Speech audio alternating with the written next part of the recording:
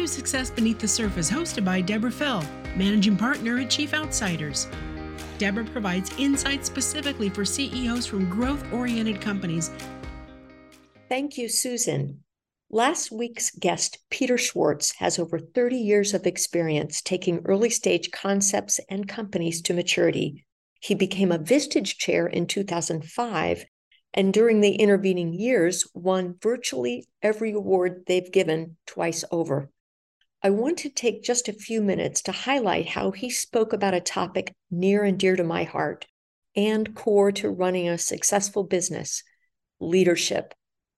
He speaks to the huge impact on the team of how a leader shows up and the origins and importance of mastering both inner and outer game skills to deal with increasing complexity of the world and work. What I realized somewhere along the way, that the only place I have 100% influence is how I'm showing up as a leader. Leaders bring the weather. And that was maybe the start of it, where I started to really get fascinated with this notion of leadership and the whole way you go about developing yourself. And so this would be back in the mid-90s. And it's been a fascination and now a passion of mine ever since. Well, you are certainly well known for your leadership and how strong and impactful of a Vistage chair that you are. Well, thank you. You also talk about mastering the inner and the outer game. Now, is that a Vistage thing? Is that a Peter Schwartz thing? No, actually, that's I think that term was coined by a guy by the name of Gallwey. And I forget his first name. He wrote these inner game books. This is 20 or 30 years ago.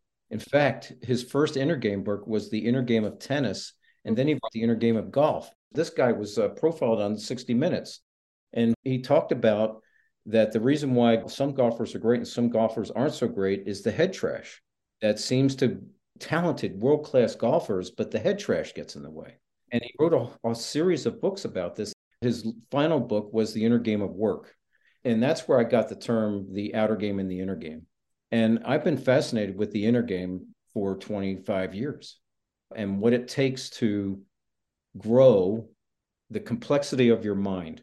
And that's what I'll use the term for, is complexity of mind. And the reason why that's an important skill or an important task to undertake is the world is becoming more complex.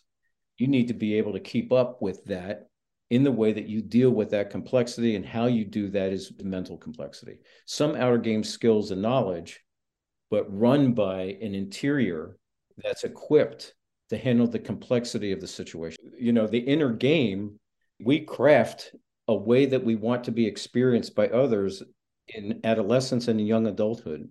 And we want to perfect that and become expert in that.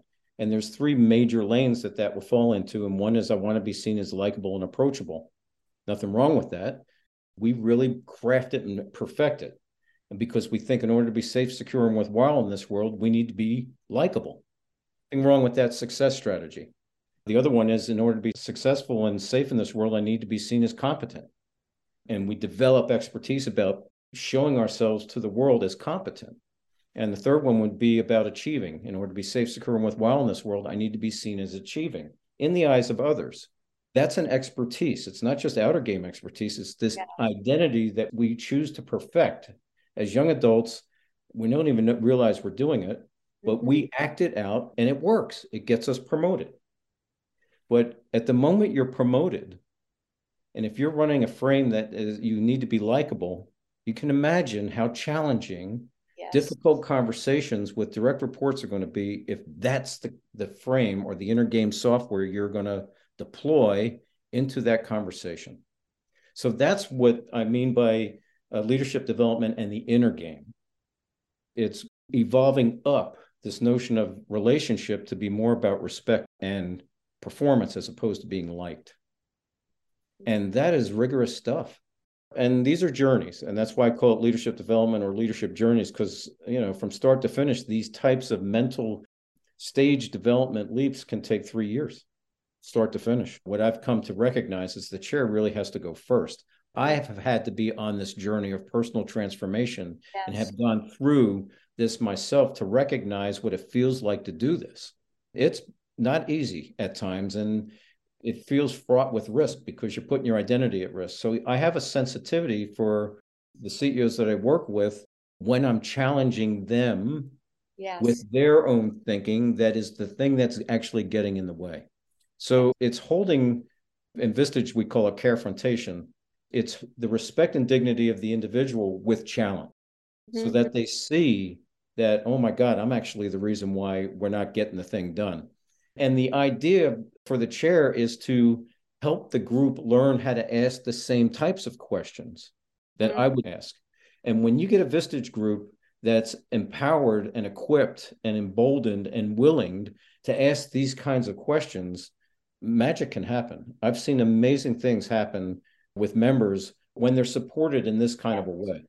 I'm going to just lump this into the category of, I get to be a participatory companion. I just walk side by side with these American heroes of business. That's, to me, the small business owner is the hero of American business. These are the folks that they've been through the recession of 2008. I don't know how many government shutdowns, COVID, inflation, supply chain, and they're still battling. They're still doing the right thing for their employees and their customers. Yes. And these stories hardly ever get told in the Wall Street Journal. So the privilege of my life, yes, and I mean that for my professional life, is to work with these folks and have these long journeys with them. Be sure to also listen to Peter's full podcast from last week to hear about the transformation and impact he's seen as he comes alongside CEO after CEO to join them in their leadership journeys. Thank you, and I'll see you next week. Be sure to subscribe in all your favorite podcast apps. Just look for Success Beneath the Surface. Chief Outsiders, part-time growth executives with full-time results.